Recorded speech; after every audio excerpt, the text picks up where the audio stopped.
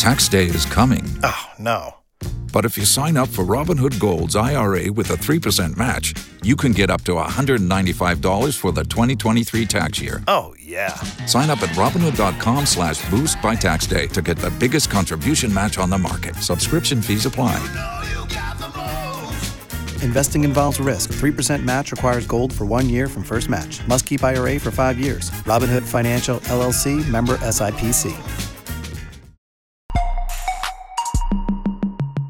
So when you're involved in a car accident, everybody expects the bad guy's insurance just to call you and basically offer to fix your car and offer to fix you. Now, we get involved normally when we're fighting over the part about fixing you, okay? Normally, fixing the car usually progresses pretty smoothly. However, sometimes you get a denial or you get a letter that's pretty vague and it's like, hey, we're investigating coverage in this situation, or you're still trying to confirm coverage, we have to talk to our insured, or something along those lines. I call this sort of a bogus denial, or it's basically a way for the insurance company to delay things out a little bit longer than we obviously would like on your side. This comes up the most when they can't contact their client, okay? So they can't contact the person who hit you, or when somebody else is driving the car. So if I loan my car to my neighbor, he's driving, gets into a car accident, the insurance company is gonna see that, they're gonna see a different person's name is on there, they're gonna wanna talk to me to make sure I loaned him the car and that he didn't steal it, okay?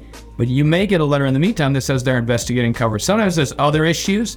Maybe they think that a car was being driven by Uber Eats or being driven for work or DoorDash or something like that, and they're finding coverage there. Whatever the issue, as soon as you get that, you need to contact your lawyer, okay? You need to call us and make sure we can get involved, make sure we can at least figure out what's going on. Because sometimes these are bogus, okay? Sometimes it's just, there's a delay. Like their client hit their head during the wreck while they were drunk and doesn't remember anything. I've seen other ones where they're trying to verify whether he was working on the clock or not. Like, he's your insured, you need to pay. My client's car is in the shop, it needs getting work done. Or it's towing fees or things like that associated with it, okay?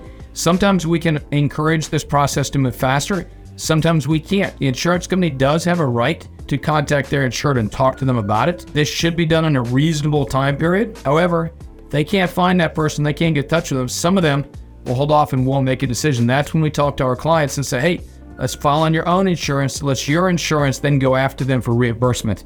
Separate issue, but it can get your car getting worked on right away, okay? So if you have any questions like this, one, make sure you get that letter and send it to your lawyer, okay? So they can talk to you about the specifics of your individual case.